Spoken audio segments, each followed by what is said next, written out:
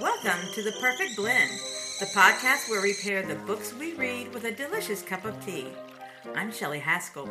And I'm Candy Beaker.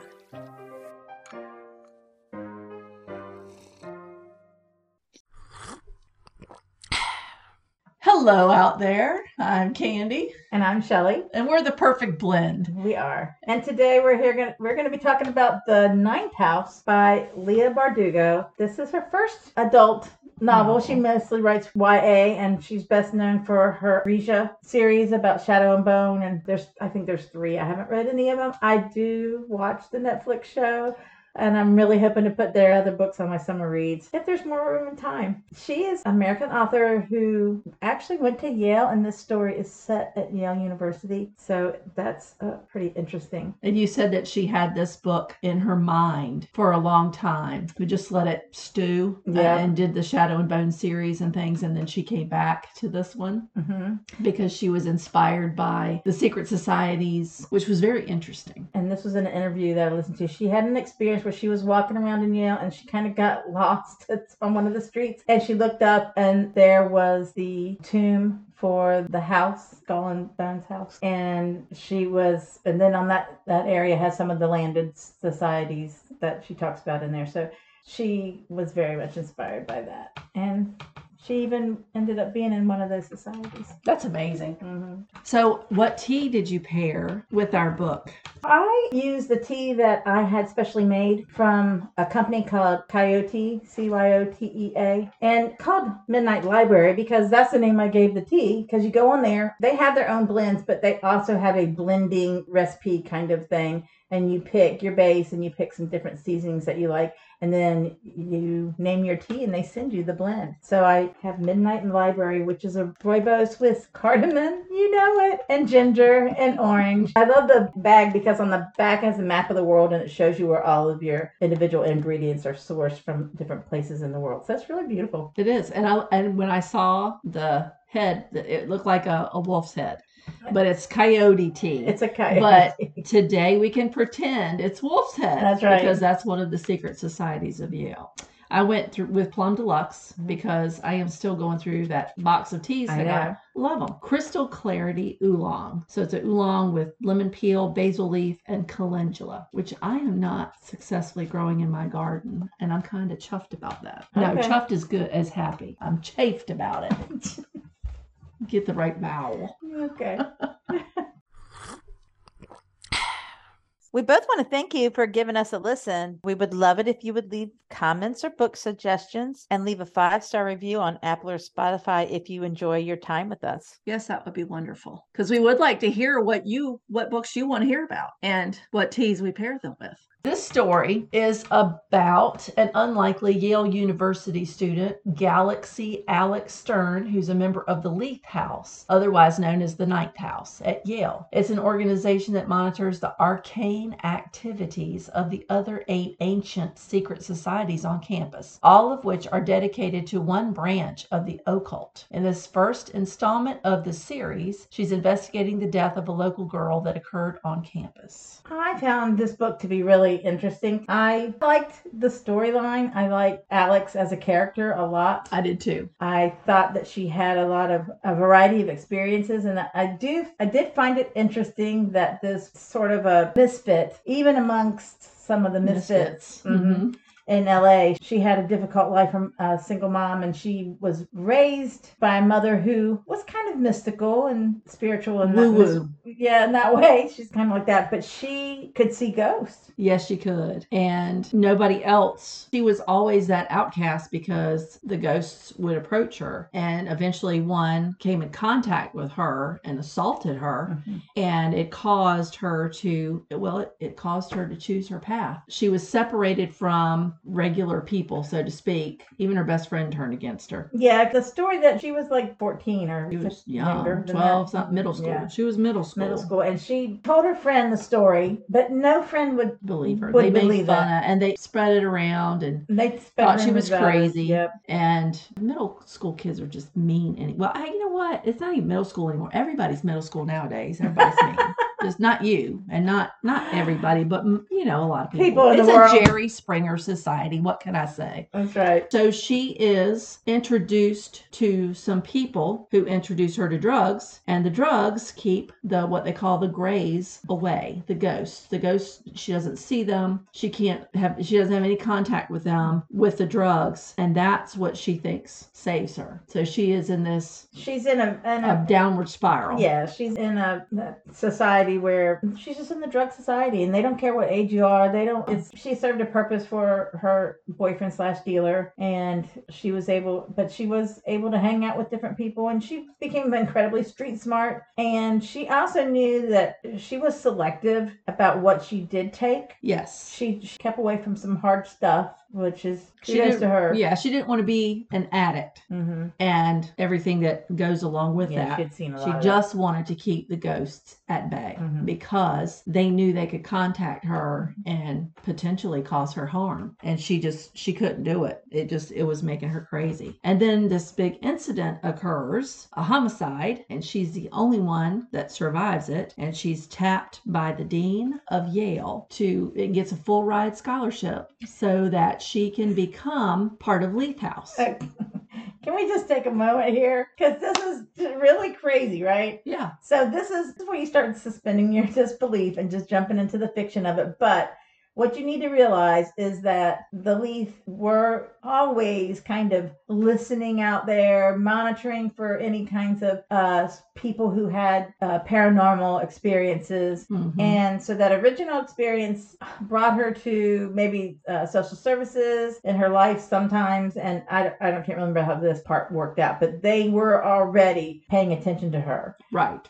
Before this particular incident happened. She was in their peripherals. That's right. And so a high school dropout is not going to get sent to Yale. a full ride to Yale. Even if she does see ghosts. Right. But she has to learn what it is she's going to do. And as she's I guess an apprentice, but she's called the Dante. The Dante. Everybody has a name of a classic, Dante's Descent into Hell. But Virgil is the senior Yale student who will train the Dante in the tasks of what they are supposed to do. And basically they're making sure that the houses are not overusing their power and their magic. Yep. They're all using their magic for a variety of things, but particularly we find out that, and this kind of is the Skull and Bones mythos too in and of itself. So in real life, each of these houses, these societies do have their own mythos about what they're doing. And then you get all these kinds of all these secrets and what do they really do? And how come they have all the money or whatever, and all the power. And people of wealth and power do come from these societies, these houses. Well, if you look and see the people that came from the different houses, they've gone on to bigger and better things. Yeah. But it's kind of like Wadsworth. Can you keep a secret?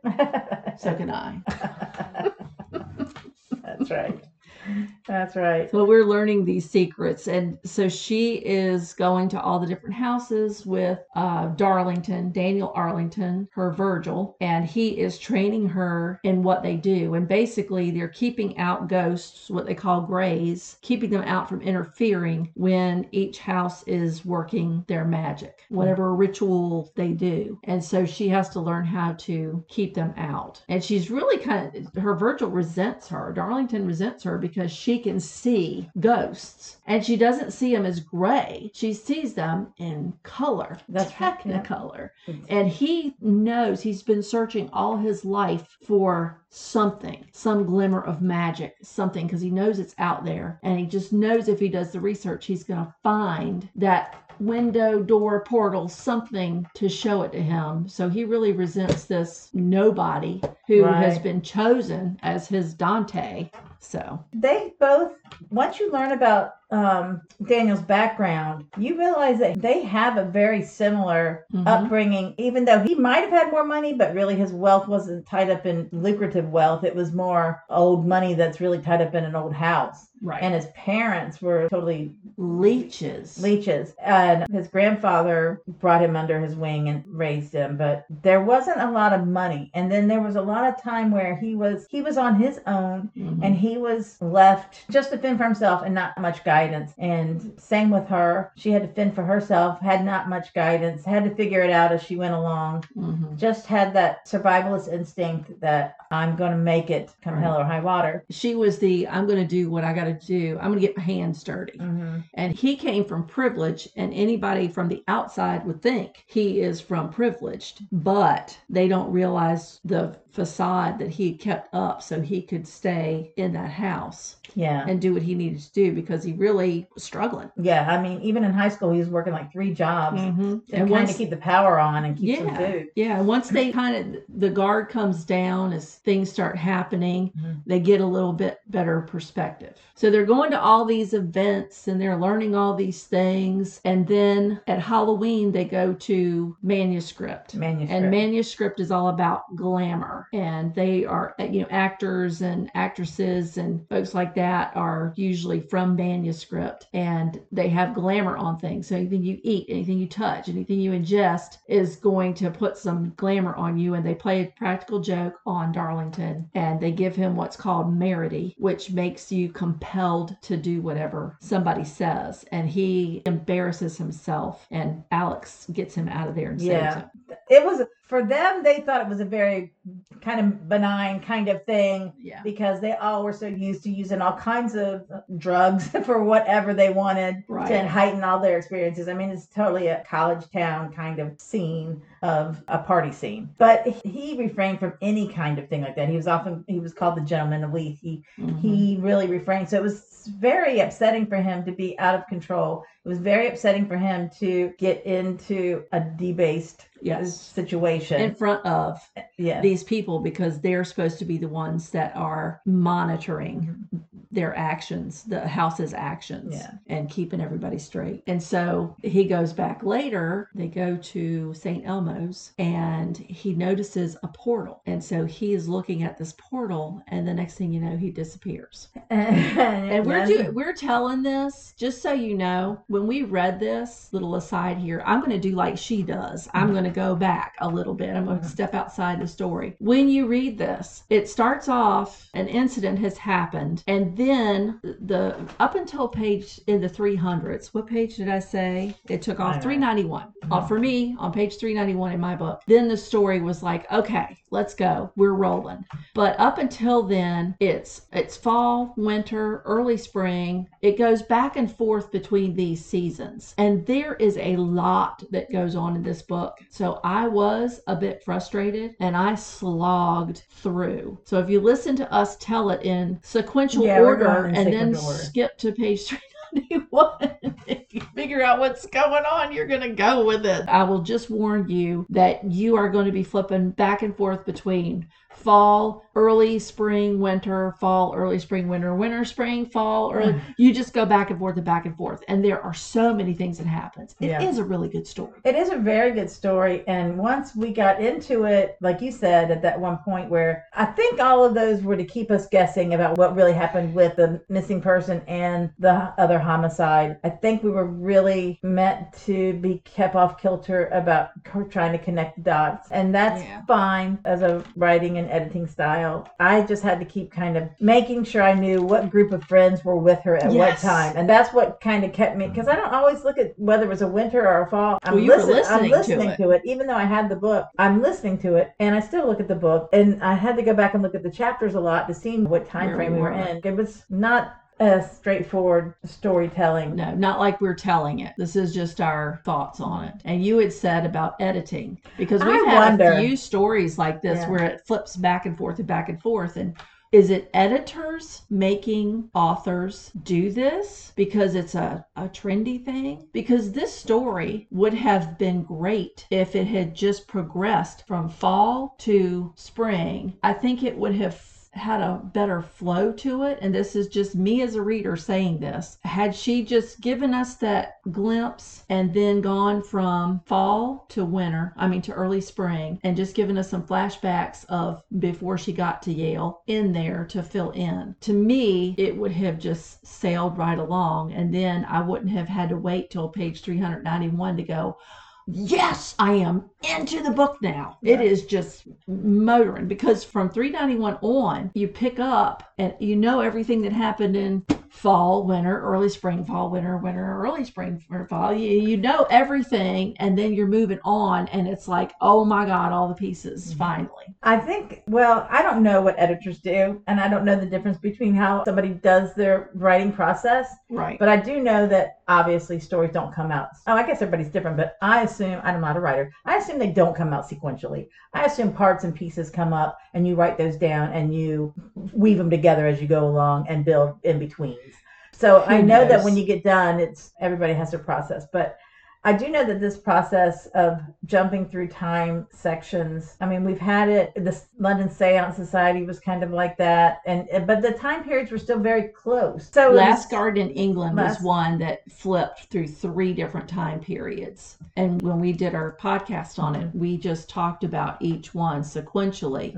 And we talked about it would have flowed well had we gone kind of from one story to another. Yeah, that was more hard. so, because that was hard. And when you're adding 3 different time frames and you're putting so much information, I mean, there's Latin in here, there are all these things to look up on the side so that you understand what's going on. And I don't mind doing that. I love that. Yeah, I've got a whole bunch of new words I'll probably never ever use again in my life, but I learned some things and I love that. But it's just kind of, okay, but where am I in the book? Who is this? Which house are they from? And it could be me as a reader. Fine, I will take that. That's how you feel about it, and that's how the author feels about it. That is lovely. I'm impressed that you wrote such an amazing book, and that is just my little peon opinion.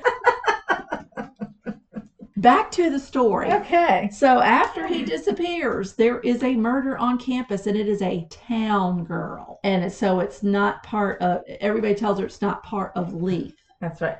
Thank God it's not part of It's just a town girl, which means she doesn't mean anything. It's not important. Alex is really offended by that. She sees the duality, the double standard, and this book really hits on some double standards all through the whole thing, and it talks about quite a bit of the Me Too topics. So there's some really heart-wrenching scenes in here, by the way. Yes, there are. There's some really rough stuff. Alex is a girl that has seen all of it. Like, she's seen the rough side of LA. She's thought she was coming to this, world of safety and learned and knowledge, and she was very looking for a very cultured, civilized She was setting. looking for some peace. Yeah, and she found there's terrible people everywhere. Yeah, they really threw her to the wolves, and she thinks that there's more to it than that. And then a Gluma attacks her, which is a violent ghost that is sent for a specific purpose to actually assault somebody. And she's attacked by the Gluma, and their Oculus, Pammy Dawes, the Oculus is the person who does all the taking care of them and making sure everybody's okay. And she heals her, and the dean comes to talk to them about it, and he kind of insinuates that Alex brought this on herself because she can see grays and because she's doing too much work, power. And even Dawes gets on him for that, saying, well, you're blaming the girl for the assault. That's like saying she wore her skirt too short. Yes, exactly. And so I'm starting to wonder about him at this point in the story. He does come across at one point, I thought of him as a pretty strong leader for that group, because he was also in Leith. Like the benevolent leader. Yes, but then that really set him apart, just your regular old dude, white guy who doesn't want to deal with something that he doesn't want to deal with. And so he blames a victim. Yeah, because, we're Yale, and we're above that kind of thing. We're above that kind of thing. We don't deal with that kind of stuff. And Tara's a townie, and she's not a very, as stuff comes out, you find out that she's not the best people, the best sort.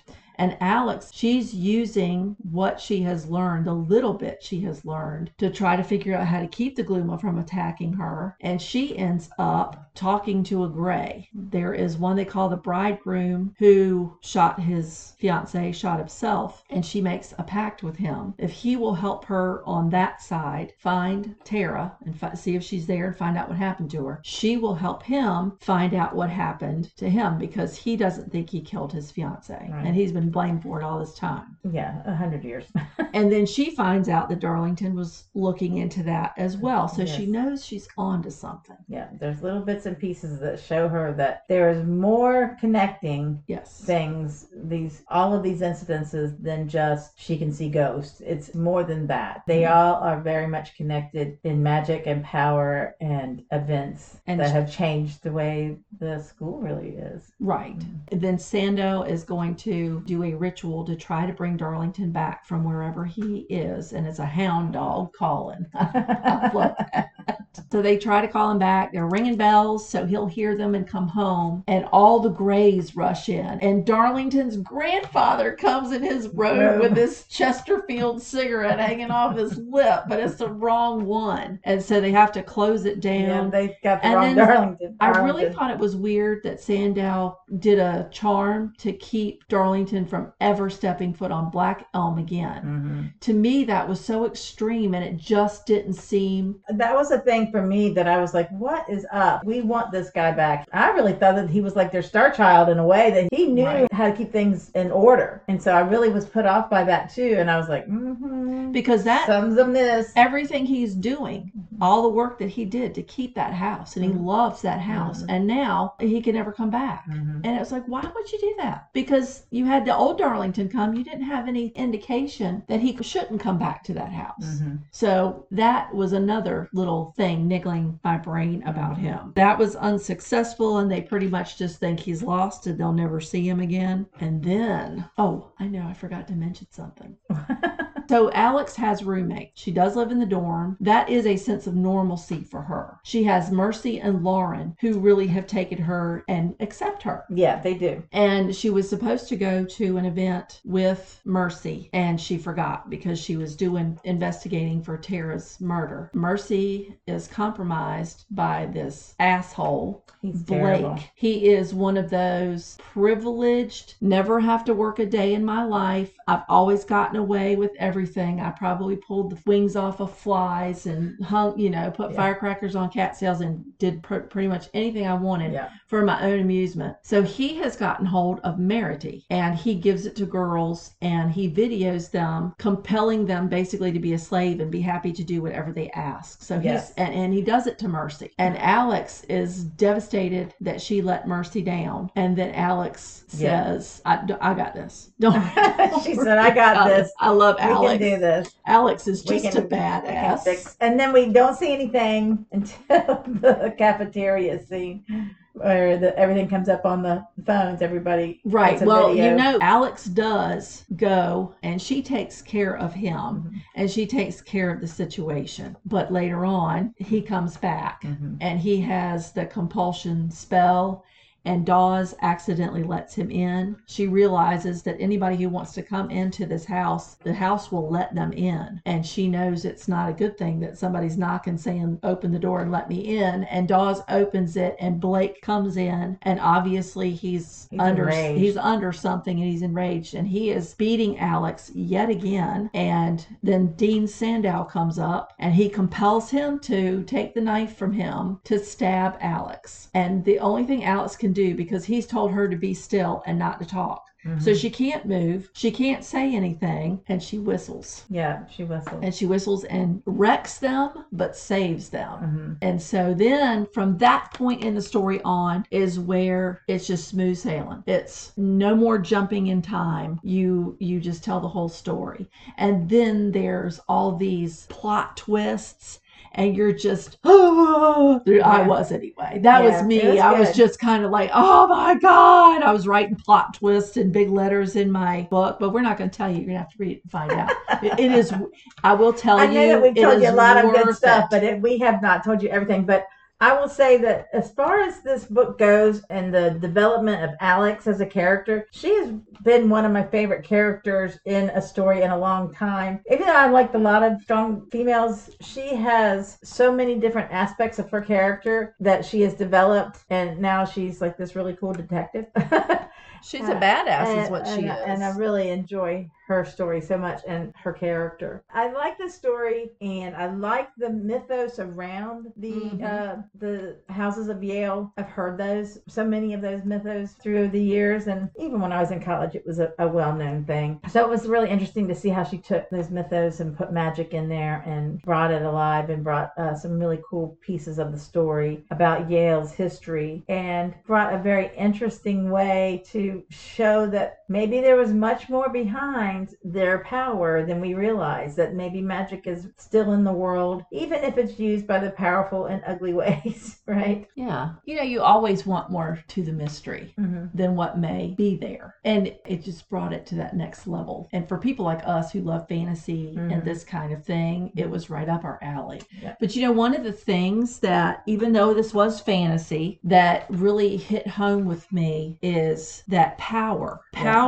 and the corruption and far reach of it, that people with power and money know that they are needed and that their purse strings are important, and they can get away with so many things to the detriment of your everyday person with no regard for anything. It's really scary. And that is in this book. It's throughout this book, but it's also true. Right. And then the other thing was, especially looking at Blake, you have all this ancient, mystical power, otherworldly magic, and you're prostituting it on a Jerry Springer level. They're not using these things for anything epic. They're doing sophomoric fraternity crap. That's also, to me, a snapshot of today. There's no respect for the ancients. There's no respect for all of these rituals and things. They're just for cheap, stupid entertainment. And that was another thing that I don't know if that's what she was trying to come across, but it really did to me, because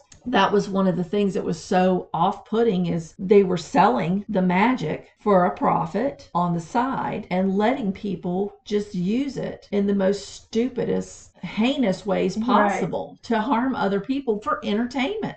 That really. So good on her for bringing that to attention as well. I think there was a lot of society's ills reflected in this story that she had started writing, and felt like maybe she said she thought that especially when she was talking about victim blaming and Me Too movements, and how she felt as a young girl growing up, mirrored a lot of what I experienced and what we as from our generation experienced as body shaming and image, how we saw ourselves is based primarily on how somebody else saw us, and particularly how men saw us. And that was her experience long before this was happening. But as she was writing it, a lot was coming up in the news about that. And so she said, looking at the way society was at that time when she was writing it, she realized she really hasn't even gone far enough, because more people need to realize what their worth is as women, and also how we look at power in society and how that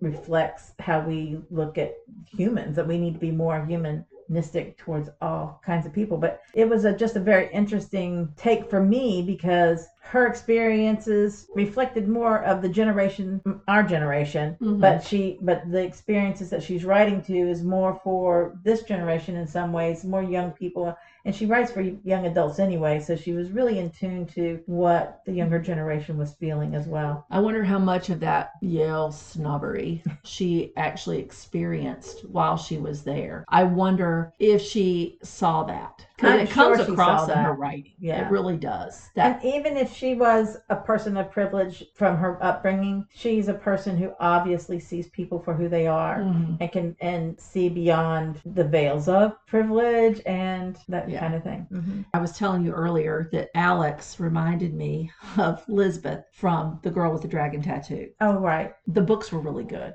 To me, I would rather read about it than have it in my face. Really? That's so interesting of how people feel about violence. Stephen King. I love Stephen King. I've read him from junior high on. Yes, we called it junior high back in the day when it was cool. But from junior high on, I read Stephen King. But there are certain movies of his that I will not watch just because I have it in my mind. There are certain times a year that I don't look out my window because Tony Glick is going to be standing there staring at me with his red eyes. And I don't need you to remind me of that. You're I funny. finally got over going by ground grates. I still can't do that. I finally got through that, and my roommate from college sent me a picture of one. I was like, "Oh my God, here I go!" And I live right next to one. And when I walk by it, I always say something because Pennywise is down there, red balloons. I don't know, and sometimes I can't even look at them. Yes, you Lawnmowers. Yes. Done for me. He has taken so many arbitrary household things and just given me pause for thought about them. So you'd rather read it than see it? I definitely would rather read it than see it. I don't care either way. Now I'm cool with all of there's it. some things like the book A Simple Favor. When the movie came out, I did a book club, and the movie had come out with Anna Kendrick and Blake Lively. Right. So we talked about the book. We went to the movie, and the movie was better than the book. Look, I've gotten on to 3 different. Look, I've talked about all different books. I'm just on I guess we could talk about this book and all the things it makes us think of all day long. But we figure you probably have something better to do. You could learn more about the Houses of the Vale. You could watch Shadow and Bone. I'm going to tell y'all. Yeah. I love it. And I would love for anybody to pick up this book. It leaves you hanging. We got to do Hellbent. We do have to And do we gotta do Hellbent. I was Hellbent. going to say that. That has to be another one that we do. Very excited about Hellbent. Learn some about Paradise Lost. I love Paradise that. Lost, yes. A couple of copies of that. Start your own secret society. I think we should do that.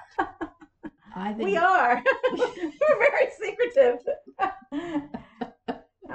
All right, my 25 people, raise your hand. You're 25 that are in our secret society. Well, it's so secret that we don't even know about it yet. But yeah, we need to do some kind of secret society, like the Yaya Sisterhood. Oh, something like that. Okay. But with books and tea and alcohol and I don't know, something. You're funny. Come up with something. All right. Well, we will be back next week. Same tea time, same tea channel. That's right. All right. See you then. You can find us on Instagram at theperfectblend_SC, our Facebook page, The Perfect Blend, our website, the-perfect-blend.com, and of course, all of your usual podcast channels. Until next time, read and sip on.